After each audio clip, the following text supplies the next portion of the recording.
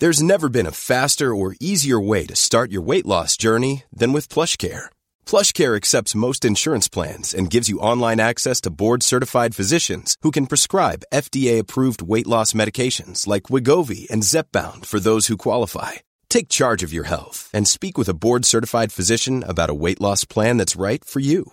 Get started today at plushcare.com/weight loss. That's plushcare.com/weight loss. plushcare.com/weight loss. Quality sleep is essential. That's why the Sleep Number Smart Bed is designed for your ever-evolving sleep needs. Need a bed that's firmer or softer on either side? Helps you sleep at a comfortable temperature? Sleep Number Smart Beds let you individualize your comfort, so you sleep better together. J.D. Power ranks Sleep Number number 1 in customer satisfaction with mattresses purchased in-store. And now save 40% on the Sleep Number Limited Edition Smart Bed for a limited time. For J.D. Power 2023 award information, visit jdpower.com/awards. Only at Sleep Number stores or sleepnumber.com. Mom deserves the best, and there's no better place to shop for Mother's Day than Whole Foods Market. They're your destination for unbeatable savings, from premium gifts to show-stopping flowers and irresistible desserts. Start by saving 33% with Prime on all body care and candles. Then get a 15-stem bunch of tulips for just $9.99 each with Prime. Round out Mom's menu with festive rosé, irresistible berry chantilly cake, and more special treats. Come celebrate Mother's Day at Whole Foods Market.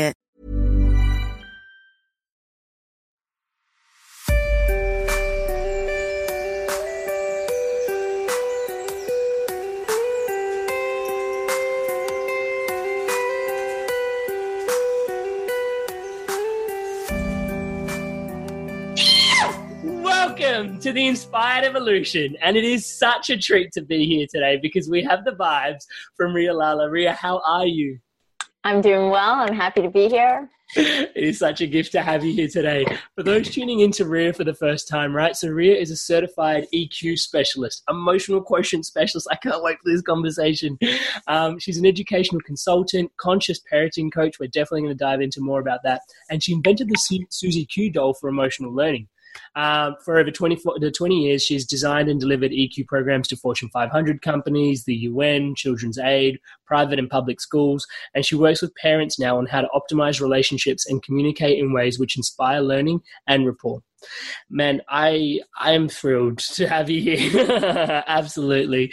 And I think I was reflecting this to you just a moment ago because when there's something really I guess magnetic about someone that is really like living the life that they love to live. And I remember just how much, like, just when we were talking, there was like, I almost forgot to like breathe while I was listening to you because I was just like so engaged by not only what you were sharing, but how you were sharing about like the emotional side of things, but also how kids and parents and how that all interwove together. And so your passion for your work really inspires me. And so thank you so much for being here today. And I'd love to learn where that all started, where that all came from. Gosh, well, really it started in my childhood because I grew up in a very unconventional household. I grew up with a dad who was kind of nuts. He believed, let the children write on the walls because walls can be painted, but we can never recapture a child's creativity. So, but there was, so he was awesome. But my parents asked us really interesting questions from as far back as I can remember. Like, I think my earliest memory is around 5, 6. Yeah. And they were always very like going deep down the rabbit hole of perspective taking and self-awareness. So I'm going to give you an example. We might be at a park or we might be at a donut shop or something. And my dad would ask us to look around and we'd find different faces of grown-ups or children. And he'd ask, what was that child feeling right now? Why do you think that child is crying right now? Why do you think that lady has that face on right now? And so, of course, we'd have to make something up because we haven't spoken to them. We just have to read the cues of what's going on. But something really interesting happens when you do that repeatedly from very young, or even repeatedly, like even right now in your life. What happens is you start getting, first of all, very clued in to the very subtlety of communication and the nuances in the cues that people have in their face. That's one. But two, when you're asked to make up a story as to why that child is crying, you can come up with something. You can come up with an answer. Oh, she's sad because she didn't get the donut she wanted, right? Mm-hmm. Yeah. But if you continue and you get pushed, okay, that's a good idea, but what else could it be? Then you start accumulating a variety of reasons as to why somebody is behaving or responding or communicating in a particular way. And what you learn is not to get attached to any one way of thinking. So sometimes we can create very disempowering beliefs, like somebody looked at us funny and we think they don't like us, and we come up with a conclusion, and then all of a sudden, that trips us up. But if we recognize that there are a myriad of reasons why somebody might be responding a particular way, and then because we might not know the truth, if we know the person, we can go and ask. But if we don't, we're left with our imagination, because perspective taking is a game of imagination. Then we can choose out of the 5-10 things we've come up with, what is the one that allows us to see the world as safe and abundant and beautiful, and then choose that from all of the ones that we put out there. So that is something that my parents did with all of us, and it's no wonder that we all do something in the world of coaching. Yeah. That's amazing. That's amazing. What a gift for having that nurturing. And as what's dropping in for me as you're sharing that is obviously that deep awareness. And then having such amazing role models in the space of parenting for yourself, and then now guiding people on the support of parenting as well. Was that always a no-brainer going into parenting? Because I know you worked with some really amazing corporate companies for quite some time, right? Yeah. So no, I started off in the corporate world, but I've always been in the world of emotional intelligence. So it was working with execs and senior management on how to optimize relationships, how to read the conversation under the conversation, how to be likable, how if they're trying to get the client to engage with them, what do they need to do? And that was something that just came really easy to me. And then I did that for about 10 years. And then my husband and I decided to do something radically different. And we went down to the Caribbean, and we built an apartment building out of shipping containers. If you can believe it. Yeah, it was completely different. But after that, I really had an opportunity to think about what is it that I love to do. And it was just before, my son was born. And I read a book, and it really was a paradigm shift. It was called The Continuum Concept. And that book essentially debunked myths that I think a lot of us in the West believe as a truth. We just accept as a truth. And the essence of it is a woman who went to different indigenous societies and watched how they rear their children. So like in the depths of the forests of Papua New Guinea, what are they doing when they rear their children? And the epiphanies that came from that were huge. And as a soon to be mother, I decided to move into, I still do corporate, but I decided to move also into the parenting niche, because I felt that the parenting dynamic is absolutely the most fascinating, because so much of who we become, we know that the brain's plastic. Yeah. We know that the brain can change, but so much of how we see the world, how we respond to the world, how we feel about ourselves is intrinsically determined in those first 5 to 10 years. It's almost like that's where the neural network is being laid. And it's just a really interesting time to explore, because often when parents, it's not just about the kids and how the parent relates to the kids, but really how the parents' own neuroses and pathologies and fears come into play in their own when they parent their own children.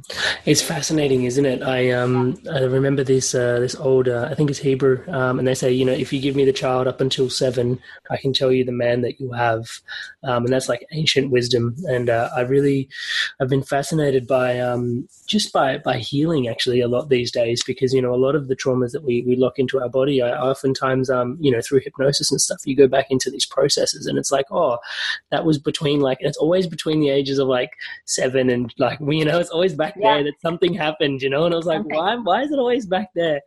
And it's been a fascination of mine. So I went and did some research, and what I've come to find is that, those alpha, beta, delta wave states that we're in, delta is like the hypnosis state that we spend most of our time in getting hypnotized. Actually, we're the species that is born most premature, because we'd otherwise kill our mothers. And so when we come out, we're still spending a lot of time, most of our time actually, instead of the beta, which we do as adults, in delta. and we're actually like consistently being hypnotized by our environment, which is understandable because like there is so much coming in. How do you process that? Better to just be in like a meditative state of the observer, right? But how much drops into your subconscious in those formative years, and how Absolutely is fascinating. Absolutely, yeah. And also, imagine a 2-year-old child who observes another child able to do a roly-poly, but they can't do a roly-poly. So that child doesn't know that what they might be feeling is a sense of, I don't know, jealousy. Yeah. So imagine for us as grown-ups feeling jealousy. It doesn't feel good, does it? Right? It feels so for a child, it feels terrifying, just like an ick in their body.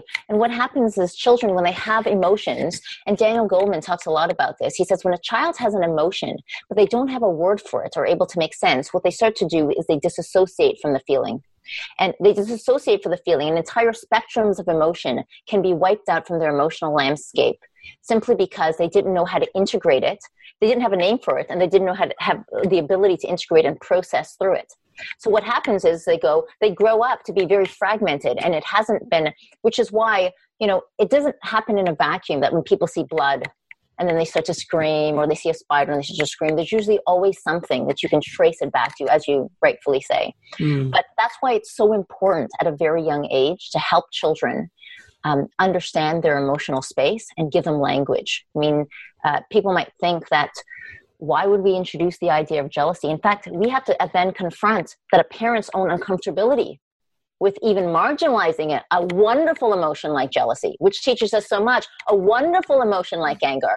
There, that's what we do. Tap, tap, tap. Don't feel angry.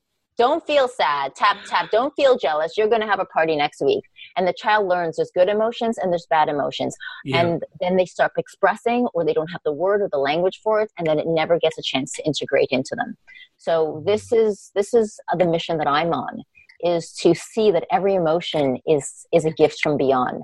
And our job is to be an archaeologist and to dig to the bones of that and to ask really interesting questions so you can find out the epiphany or the gem, when instead of living in our disembodied state where we're constantly swiping right, actually be still long enough to feel the emotion, yeah? Without trying to take a selfie. And then in that moment, notice where it is in your body. Feelings are psychosomatic. So often what we get trapped in is a left brain. Why did she say that? And if she didn't say that, then I wouldn't think this. And we just run the story, and now we're in a cognitive loop, right? So instead, find a way to go into your body and feel it. But again, feeling has become something that's terror-filled if you don't understand what the feeling is. You will do anything. You will kick and scream to not feel, which is why we find it so hard to be still.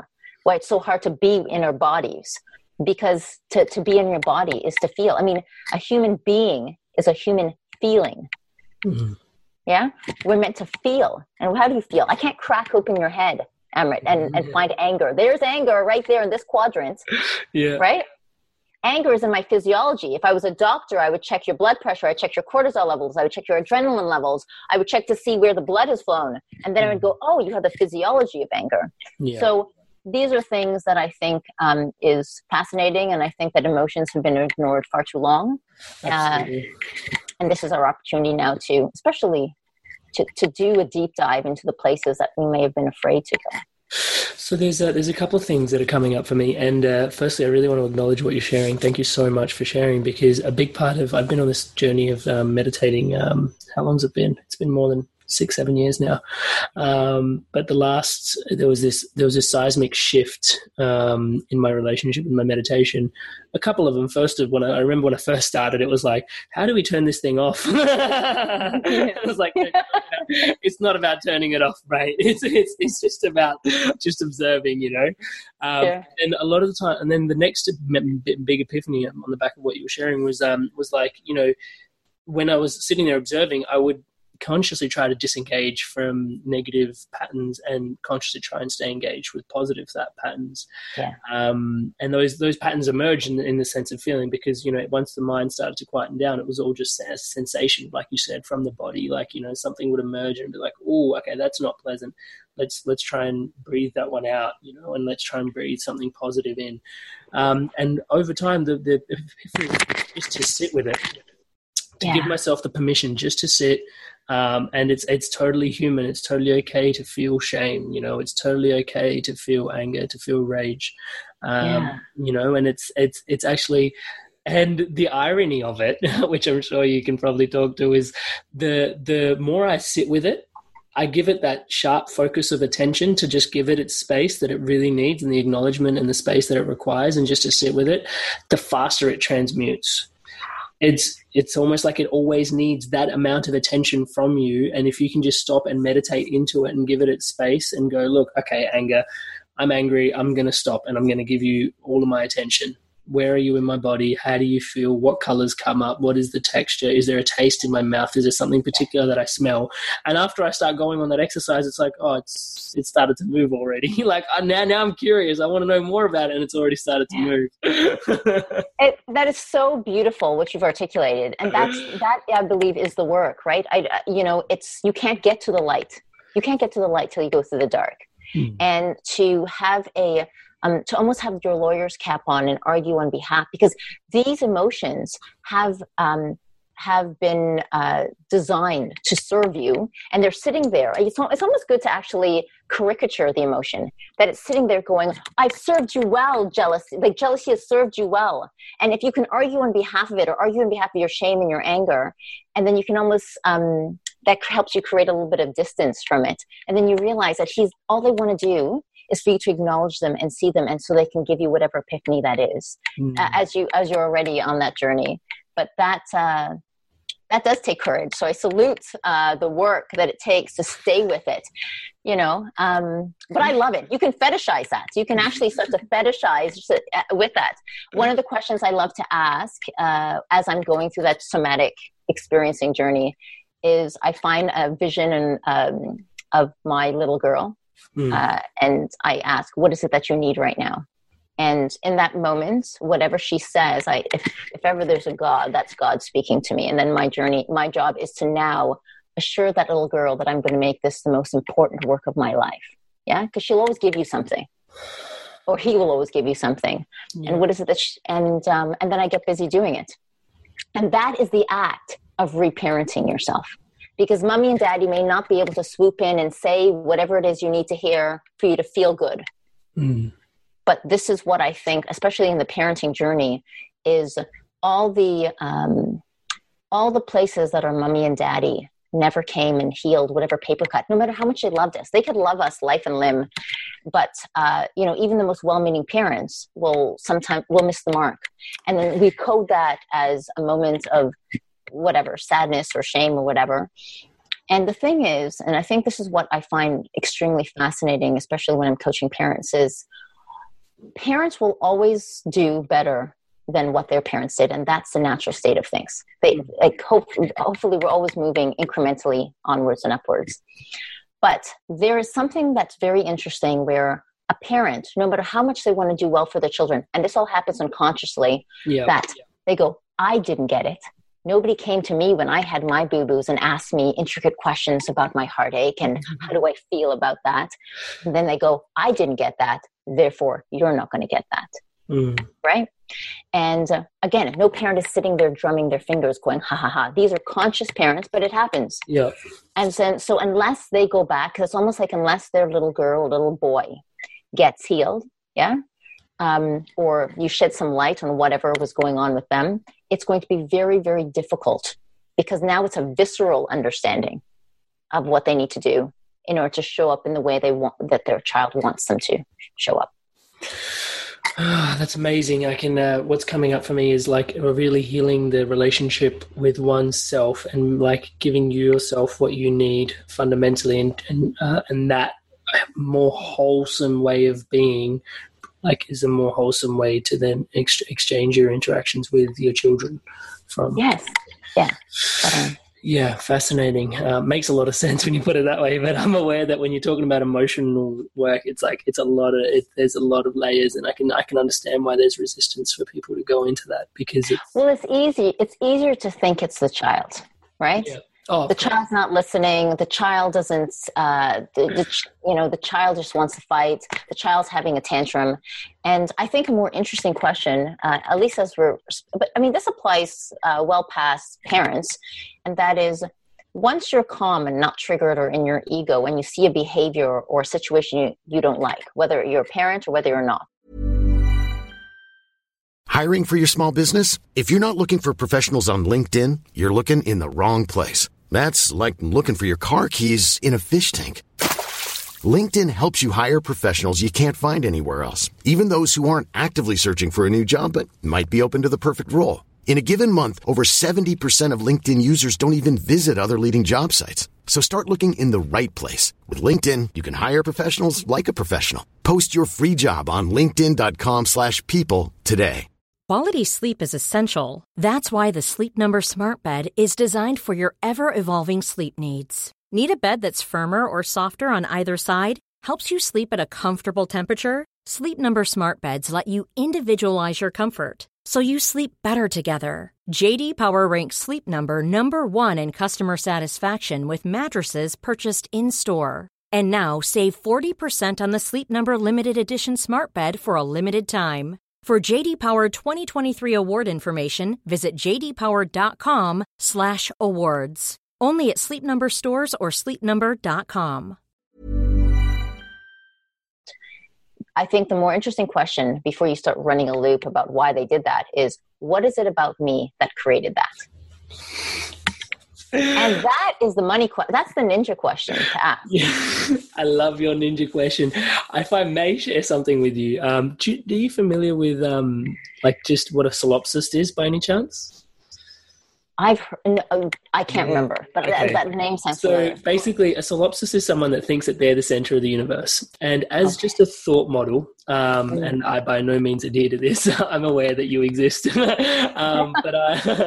But I often tap into just like run a thought model in my head that, I'm the solipsist and I am just the universe projecting. And then from that place, I know it's psychotic, but at some level, it gives me a massive amount of empowerment going, okay, the sequence of events that just ran through my field, like why and how was like, what was my part in all of that basically? Yeah. And it gives me massive room for improvement and massive room for empowerment as well. It's like, okay, so maybe this is something I could have articulated better, or something like, I could have shown up this way, or maybe if I was sitting in a different position in the room and the person could have seen my face when I was saying what I was saying, it could have impacted the situation differently. And I'm going to use that as a bit of a segue to sort of talk about nonverbal communication, because that's where most of it happens, right? Oh, it's in the slightest eyebrow tweak, it's in the slightest lip curl that the entire message gets changed, right? Mm-hmm. So nonverbal communication is everything from the intonation in our voice to our gestures to our facial expressions, everything that we're doing with our body. And 85% of how we communicate is nonverbally. That's why when you go to a party and you go, I don't know, I don't really feel close to that person, you're picking up on cues, and we've evolved that way. So how do you become aware of what it is that you're putting out into the space, right? Because this is about your own self-awareness. Of course. So one of the things is, now bearing in mind a lot of what we do is in our own blind spots. So if much of what we're doing is in our own blind spots, you have to fetishize feedback. I am relentless about, and also teaching my kids to ask for feedback. And so if you go to, I don't think there's a friend that's close to me that I haven't come and asked that question to, or anyone that I work with. My husband, that's a continuous thing that we do. Definitely every 3 months, where we do like a gauge of how the relationship is.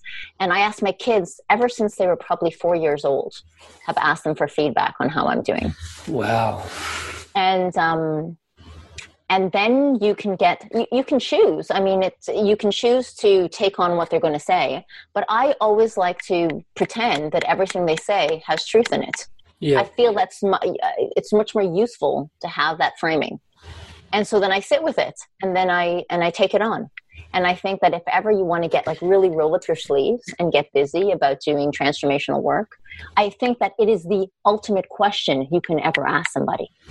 by creating the safe space for them, because most people want to protect you. Even your children see you as a god and a goddess, and they will want to protect you. So the only thing you can do is create the safest, most loving space where they really understand that you're really interested in being the best friend you can be, and I want to understand anything that holds me back from connection, and I would love you to understand what a gift this would be for me. Can you just share something, one or two things that can allow me? Maybe I interrupt too much. Maybe I'm, and then you take that and then you thank them afterwards, and then you go back and you sit with it.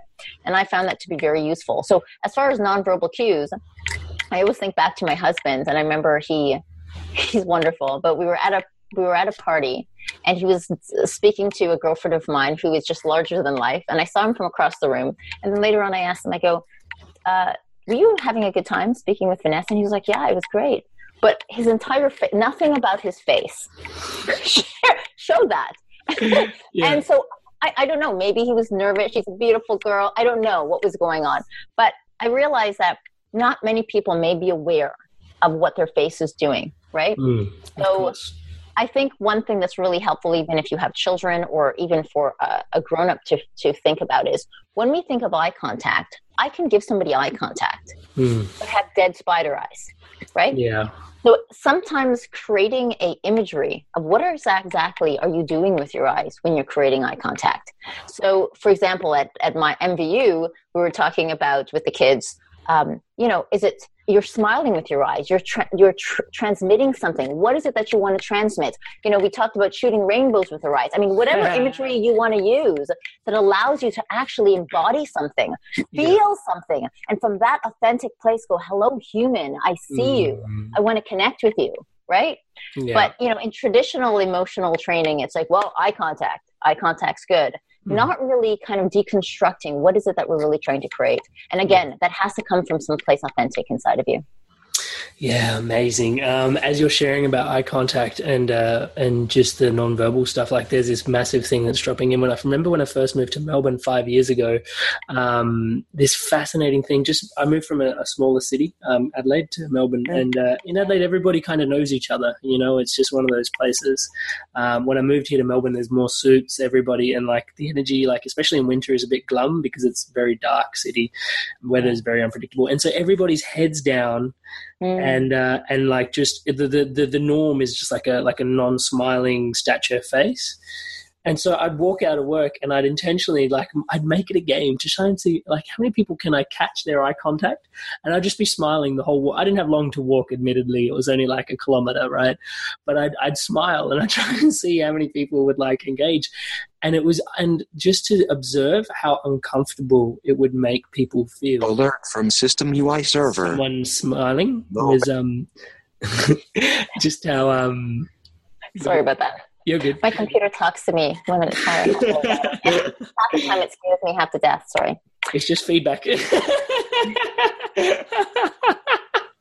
I don't know how to turn it off. That's the worst part. And then sometimes I just jump out of my skin. Yeah, so everybody's head is down, and they're not. Like when you're trying, I was just trying to cultivate just eye contact, and I like smiling. Just getting conscious of where my state was at, because I noticed if I didn't pay too much attention to how I was walking back home from work, I noticed I would drop into the same patterns as everybody else. I would literally just head down, glum, and just walk home that way. And I was like, but that doesn't feel right to me. And I kind of caught it early from just having moved from Adelaide. So that was a really nice pocket of opportunity for me to go, this is not my natural state. Back home I was like this. And then I was like, I wonder if I can create a shift just for myself and how that would feel. And obviously I had to go through the awkwardness of being the smiley guy walking down the street smiling, trying to make eye contact with everyone, and no one would catch my eye. And then going through the process of when someone did catch my eye, then realizing that my awkwardness of having to hold this space and me slightly getting more comfortable with it is now creating a whole thing over there for someone else, which is they're just realizing that they've been heads down and glum as well. And it's, the nonverbal communication just completely blows me away. It's just how we hold our posture in any given moment reflects where our thoughts are at. One of my favorite exercises that I love doing is if you're looking upwards above 30 degrees at an angle, it's much more difficult to have a negative thought than it is if you're looking downwards, and it's what do you mean? Why does that happen? It's incredible. I have such a similar experience, but I was in the tubes of London, and I remember that I was just so happy to be there. And I in almost every situation that I encountered was, I've got this big goofy smile on my face, and I'd see somebody standing there, and I'd smile at them and I'd connect with them, and I knew exactly what was going to happen. They turned their head away, but then it's almost like, oh, wait a second, human's smiling at me. I want to smile back at human, and I'd be waiting there so they can give me back the gift. And then you're right, it's a whole ripple effect that takes place, but it's amazing. But the bigger thing that I took from that, and as I was going through this, this experience, is people are afraid of connection. They're afraid to meet eye contact. They're afraid to walk around and smile and be courageous enough to give that. Yeah. And so this is the opportunity for somebody has to lead that. Somebody has to find the courage to lead that connection.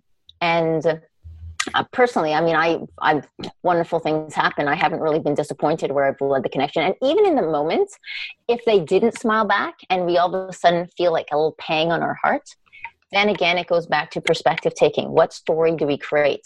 Well, yeah, they're just not a nice person. Sure. But there's other stories that we can pull from, and we choose the one that sees the world as beautiful. Because that's realistic. Yeah. Right? Always choose the one that allows you to see the world as beautiful. Yeah. Thank you for sharing that. The fear of connection is an interesting one, because I openly advertise that my highest value is connection. And so for me, that's like a massive thing that like I try and connect as deeply and as richly again and again as possible. And I find like connecting with the self, connecting with source, connecting with people is like just the mission, for me. But I never really stopped to think that there is a fear, in people to connect, but it makes so much sense when you articulate it that way. Yeah.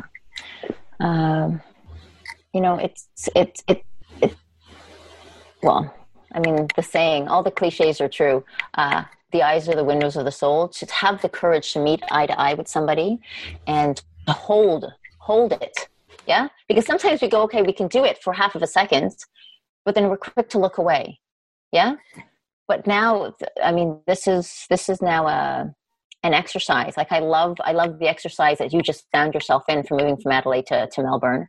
But this is something that we can make as part of our conscious interactions, right? Just like you did, is how do I connect with a human walking down the street and not only look up at your 30 degrees, but hold the connection and stay with it and not get attached to what I might get back. Yeah. That this is, that I get to feel a sense of magnificence as I'm giving out something beautiful into the world. And that's the gift. That's something that I get to offer without any want or desire. It's nice. I mean, it's nice to get the smile back, right? But you don't have to make that your end game. I'm going to ask something slightly prickly, and I'm not even sure how I'm going to articulate this, but I hope it comes out correctly. So the question is, there is so much self-awareness that you can bring to yourself in like non-verbal communication, your communication, how you're holding yourself, all this, that, and the other. Yeah. That at some point, perhaps somebody listening may find it that it's overwhelming. There's too much to think about how you're showing up. It's like, and then it's like more of a struggle to just be, because you're like now thinking about, wait, am I standing tall? Am I standing confident? Am I happy? What are my eyes engaging? What story is my face telling? There may be too many pieces to work on. So do you have any advice for someone in that space? So you're right. If you try and, the way, getting back to the example of shooting sunbeams or finding that authentic place and then making eye contact with somebody. If I'm thinking, I really want to show up as connected and therefore I want to make sure I have good eye contact and I'm too much in my left brain. So in that moment, it's better you go into your body and find the sensations in your body and sit with it and breathe through it, recognize whatever's coming up for you. Yeah. Whatever stories you're making up from this morning, whatever it is your little girl or your little boy needs. And from that place, you know, whatever you have to do to raise your vibration, like I think that is useful. But trying to be aware of what's my face saying, I think that your face is always going to convey what it needs to convey if what you're sourcing is something authentic and beautiful from inside. So I would resist trying to by the way, nonverbal cues is just one component of EQ, right? Mm. But I would resist trying to break it down into the sum of the parts and trying to figure out what's my body language. That's going to come naturally based on what's happening from within. So if you don't know what's happening within and you feel that you're running, like you're nervous and you're, there's different emotions, it's better you go in and you sit with those emotions and just kind of take a moment to process them and to integrate them a bit. And then, you know, I don't think I ever consciously think about my eye contact. What I think about is how do I source joy inside of me? Yeah. Mm. And I know that my face is going to shine that out. So we were just talking about the best place to not get overwhelmed with all the different nonverbal and communication cues that all exist. The best way to drop into is just find an authentic place within yourself, and just to communicate from that space, and that sort of allows you to surrender all the cognition, I guess, that flows in behind the potential of, like, you know, oh, am I doing this right? Am I holding my body posture right? Am I looking right? Yeah, because the minute we start to do that, we are out of our authentic place, because we're in our left brain and we're thinking and analyzing, and that is taking us out of being present in the moment. Yeah.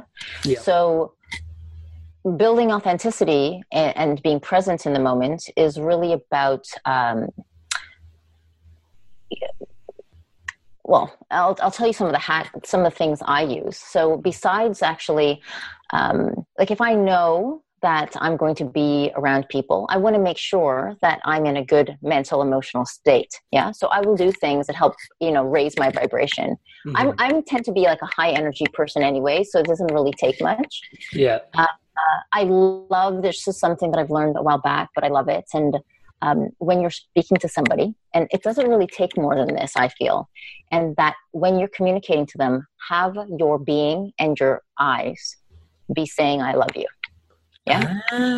And if you in that moment say to yourself, I love you, there's something about the way you shift your body, the way your facial expressions move. It's a very, very simple thing, but I find that instantly my heart softens. Instantly I'm feeling like really grounded and connected, and everything slips away because I'm just thinking, I want to connect with you, human. I love you. And that's something that's always worked for me. That feels so powerful. Thank you so much for sharing that. There's a massive thing that you just shared in there about presence and authenticity.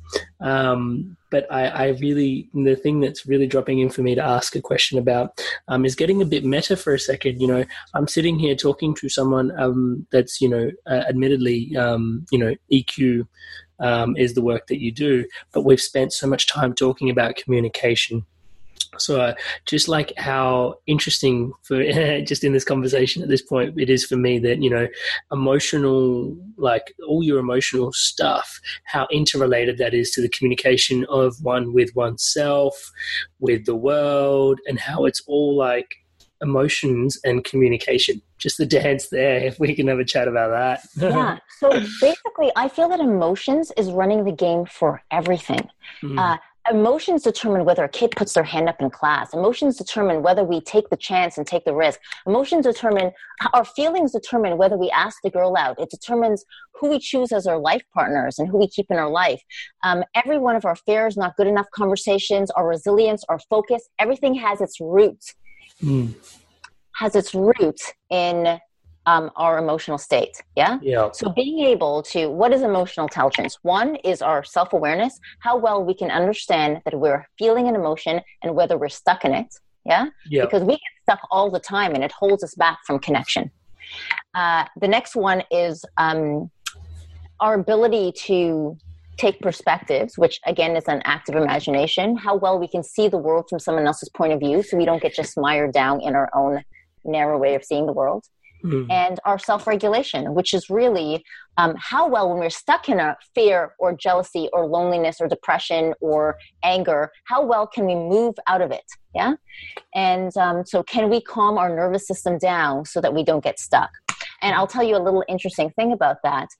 There's so much emphasis often put on self-regulation. Do you have the ability, I mean, people that are in the world of EQ, do you have the ability to self-regulate? Yeah.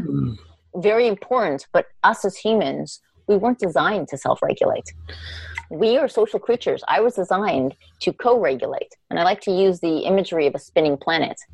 I'm a spinning planet, and anyone who comes in my orbit, because we know emotions are contagious, is going to be affected by my spin. So the most important thing for us to ever do is, before we go to tend to anybody else, whether somebody's hurt or they're in an accident or a child is crying, is to focus on this.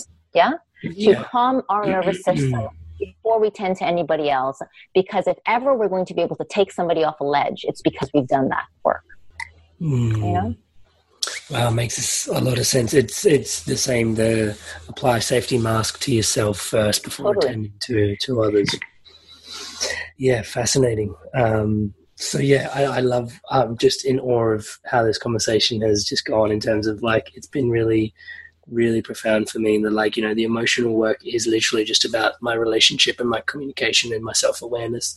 And then also that perspective with other people. And then like the underlying current is connection, which is so, it makes so much sense when you say it, but it's a massive drop in. It's a massive drop-in. So thank you so much for sharing that.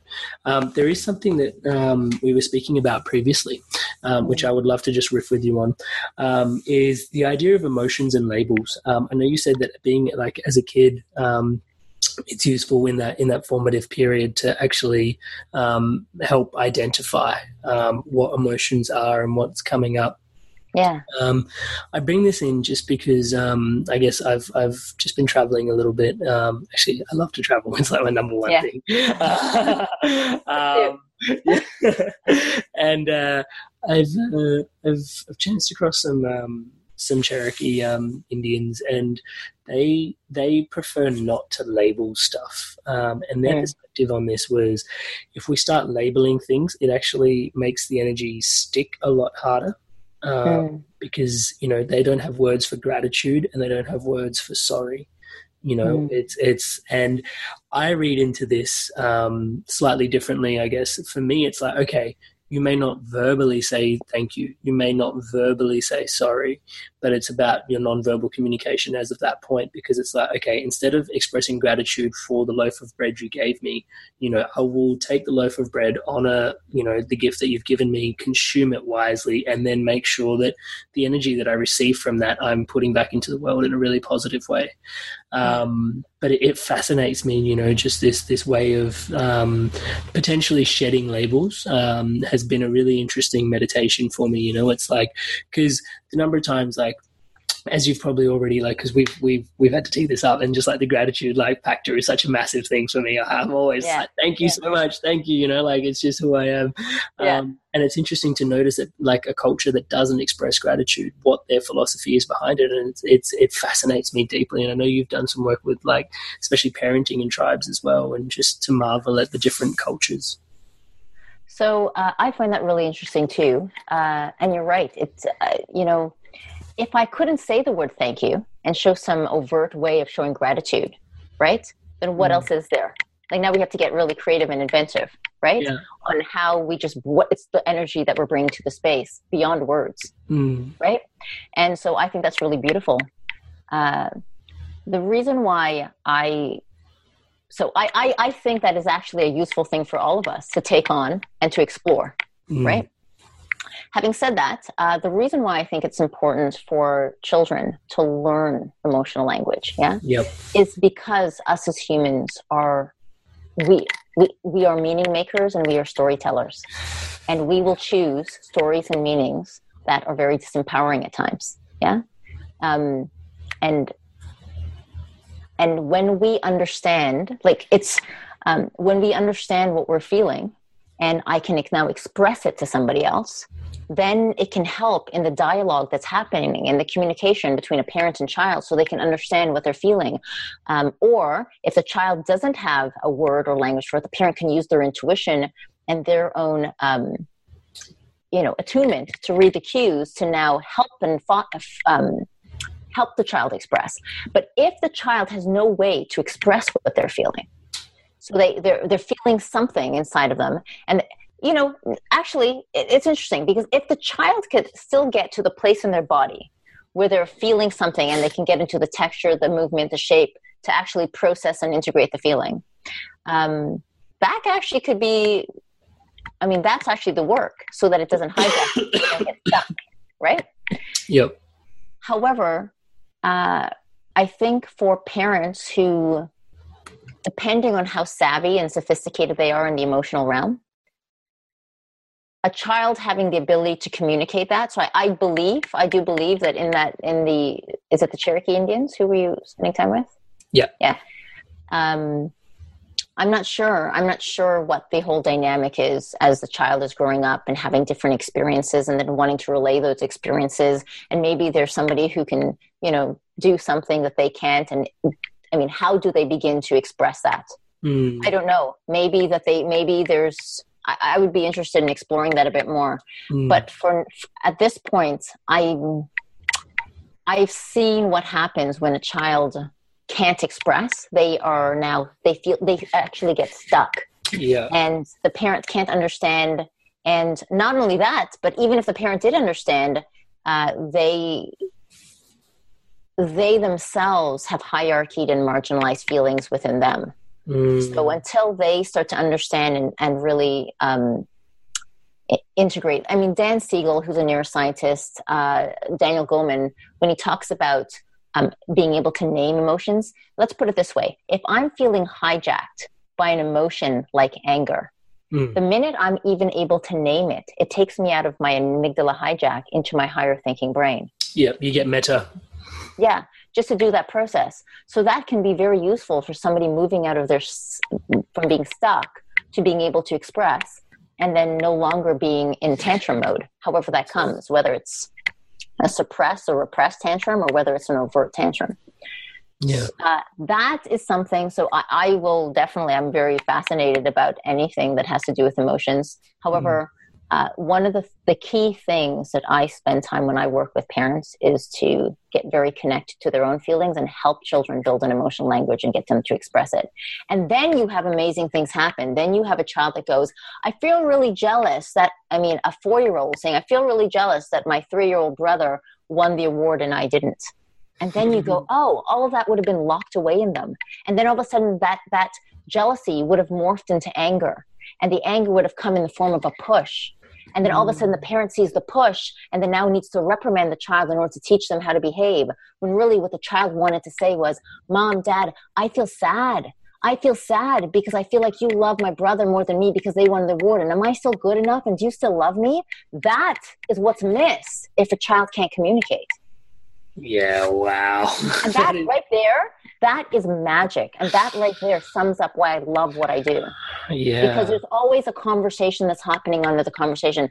Look at anger. We get all defensive when we see anger. If any time we saw somebody angry, we knew that there's only two things following them. That is either fear or sadness. That, as long as we can get out of our defensiveness and kind of regulate ourselves, then that changes the entire game, right? That changes the entire game. So what are they sad or fearful about that is showing up as anger is a completely different game than, why are you angry at me? That's the interesting question to ask children. Profound. Or ask our partners or ask our friends or ask our, spouses. Amazing. What is the most challenging thing, in all the work that you do? What is the biggest challenge for you showing up, trying to support people with the emotional work and the communication? Probably the initial interactions, because when I'm dealing with parents, it is very difficult for parents to accept that it's them. It is always the parent. But no parent wants to hear that because it's listen, parenting can be a temporary form of insanity, and you've got balls in the air, and it feels very exhausting to think it's you. It's the most defensive, egotistical place to be in, right? So the parent may, at times, depending on how awake they are, want to enforce that it's the child. Now, my job is not to say it's you. My job is to lovingly take them back and and to invite them into a different way of seeing the situation so that they come to that on their own. But that, I think, is the most challenging, because once they get that, once they understand that there's something that they are bringing to this interaction that they can optimize, and that, as we talked about at the beginning, is a very empowering place to be, right? Because it's not like you're doing this to me, that I have the ability to now redirect things and to change the interactions and build rapport, so it changes the whole dynamic that's happening between the child. That's an empowering place to be. Yeah. Totally. And so I would say that would be it. But after that, then it's smooth sailing. Then it's beautiful. Yeah. And so I'm so excited to ask you this question. The utopia, like the ideal state of the future for parenting and for adults with emotional awareness, what does that look like for you? Is it just where we can... So that's a great question. Sorry, don't let me put words in that. Yeah, there's no arrival point. There's no, I'm sitting on Mount Everest and I'm looking down and I've got there. It is every day you say, I'm going to climb the mountain. And you make 3 steps up and 2 steps down. But the difference is every day you say, I want to be on the mountain. Yeah. And I can't pretty this up. It's work, and it's gorgeous work. It's the best work you're ever going to do, because your child's development is going to hang in the balance of your own transformation. So how busy you are going to get at trying to become aware of all of your own crazies and neuroses and whatever, that is actually just like, that's what the child's been put here to do. Is to give you a window into these places, just like your partner. Your partner and your children, no one is ever going to trigger you as much as them. Right? Totally. Because they will, all of your mommy daddy issues, all of your stories that you've created, meanings that were developed since you were young, are going to be triggered when you're in the parenting dynamic and with your partner. And so now you either go, this is a springboard, this is a trampoline where I get to grow. And then you get to fetishize, okay, I get to learn about myself. I get to be more aware. And in doing so, my children are watching. Yeah. Yeah. Because this is not even about, I'm here to impart, I'm here to teach. It's top down. This is, I get to grow and develop. And as I move through the world, the children are watching mommy walk through the world like a queen, not perfect, yeah, but walk through the world, and then, through that process, you're sharing all your highs and lows and in between, so they understand what it is to live a real, authentic life, yeah? You're not trying to shield them. I don't believe even in shielding. If you're having a tete-a-tete with your partner, I don't even believe in shielding kids, unless it's like a pots are flying type of argument. I think that often kids don't recognize that people can have an argument.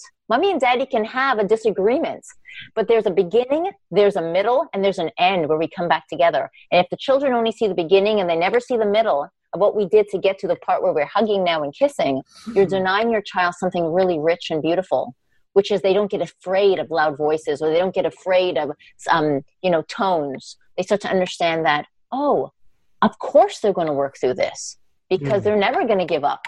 Yeah. And they're willing to fight for something beautiful. And this is the epiphany that I had as I was going through this. And have you ever felt like that, son? Have you ever felt, this is now you get to do a deep dive into a myriad of different experiences that the child has even had in the playground. So there's so much richness. I don't believe there's any bad moments in parenting, actually. I don't care if you even mess everything up, because the conversations that ensue and the richness of discussion that comes from that can be epic. And you're almost happy that the infraction happened so you can get to that extraordinary place with your child. Yeah. Amazing. What's coming through is that these are your deepest mirrors for you to reflect and learn from, and like we're all here to learn and grow at the end of the day, right? Yeah. So it's like such a deep blessing that this has afforded us. I'm just conscious of the time, so I really want to ask you, is there a message in your heart that is just burning to be shared beyond what we've already spoken about? Well, it probably tails on to what we just spoke about, and that is, especially if there's parents that are listening to this, or would-be parents or soon-to-be parents, that there's no perfection. We're here, really for a blink of an eye, in time and space. We're like a speck of dust on a speck of dust. And honestly, I find that very, very amazing when I think about it. It doesn't scare me. And I think, what else is there to do other than to work on ourselves so that we can create the richest, most vibrant, most dynamic, most beautiful relationships? What else is there to do, right? Because in the end, that's all that matters. But I get to awaken through that process, and I get to have a deeper understanding of other people. And in the short time, 100, 120 years, if we're lucky, do the work, know that there's no perfection, and just watch how beautiful all that unfolding can be. It's just the best thing. I think that's what we're here to do. So, oh my God, I love you. I know that was a bit long-winded, but no, that was perfect. Thank you so much for sharing that. Really deep. I really appreciate you going there. Thank you for sharing that. Thank you for sharing yourself here today with your time, your energy, and showing up so deep. Thank you so much. Thank you so much for having me. This is beautiful. An absolute treat. I love your energy. Thank you. And just while I'm extending gratitude, I know that, like Rome wasn't built in a day. So thank you for all the work that you put into, yourself, and all the work you've shared with the world, and also your children and your family and your tribe, and the space that they hold for you to be able to step into, doing the work that you do. So thank you to all of them and your past, and just wishing you all the best coming forward as well, I appreciate that. Thank you so much. Just lastly, I've got this one question, which I ask everybody, which is by no means the easiest question. It is beyond the skin suit, beyond the emotional work, beyond the name Rhea. It's esoteric in its nature. Who are you? I am love. I'm love, and I'm someone who's looking always to try and see everything, every barrier to love that exists in my life. And so it may not occur to me instantly, but that's what I'm committed to doing, because that's what I do believe. I believe that life is love. Yeah. I love that. Thank you so much for sharing. You really do embody that. That's awesome. Thank you so much for sharing. And just for those that are tuning in that really want to get in touch with Rhea, what's the best way of doing that? Well, you can always check me out on my website. I have a podcast. You can go to www.buildgreatminds.com. There's always free stuff and blogs and things that are available to you. And you can always reach out to me. My email's there. Love to talk. Yeah. Yo, thank you so much, Rhea. Thank you so much for having me. It was a beautiful experience to be with you today. Such a treat. Keep doing your great work too. Promise I will. Hey tribe, thanks for tuning in to another fun, enlightening episode of The Inspired Evolution. I've been loving all the feedback and personal stories of love, health and growth. Your feedback and stories are incredibly welcome. The easiest way to connect with me is via my website, which is www.amrit-sandhu.com. You can leave me a message or a comment. It's one of my highest values to connect, so I love to connect and love to hear from you. You can also find me on Facebook, Amrit Sandhu. And if the content has been resonating with you, you can help The Inspired Evolution out in a big way by liking the YouTube channel, subscribing to The Inspired Evolution, or the Facebook page, like that please, at The Inspired Evolution, or by leaving a review on iTunes if you're on an Apple device. And also, if the Inspired Evolution episodes are inspiring an evolution within you, or you can feel the inspiration is valuable for your team to evolve to the next level, you can head on over to www.amrit-sandhu.com to see how the Inspired Evolution can help you and your team thrive. Much love, tribe. Mom deserves the best, and there's no better place to shop for Mother's Day than Whole Foods Market. They're your destination for unbeatable savings, from premium gifts to show-stopping flowers and irresistible desserts. Start by saving 33% with Prime on all body care and candles. Then get a 15-stem bunch of tulips for just $9.99 each with Prime. Round out Mom's menu with festive rosé, irresistible berry chantilly cake, and more special treats. Come celebrate Mother's Day at Whole Foods Market.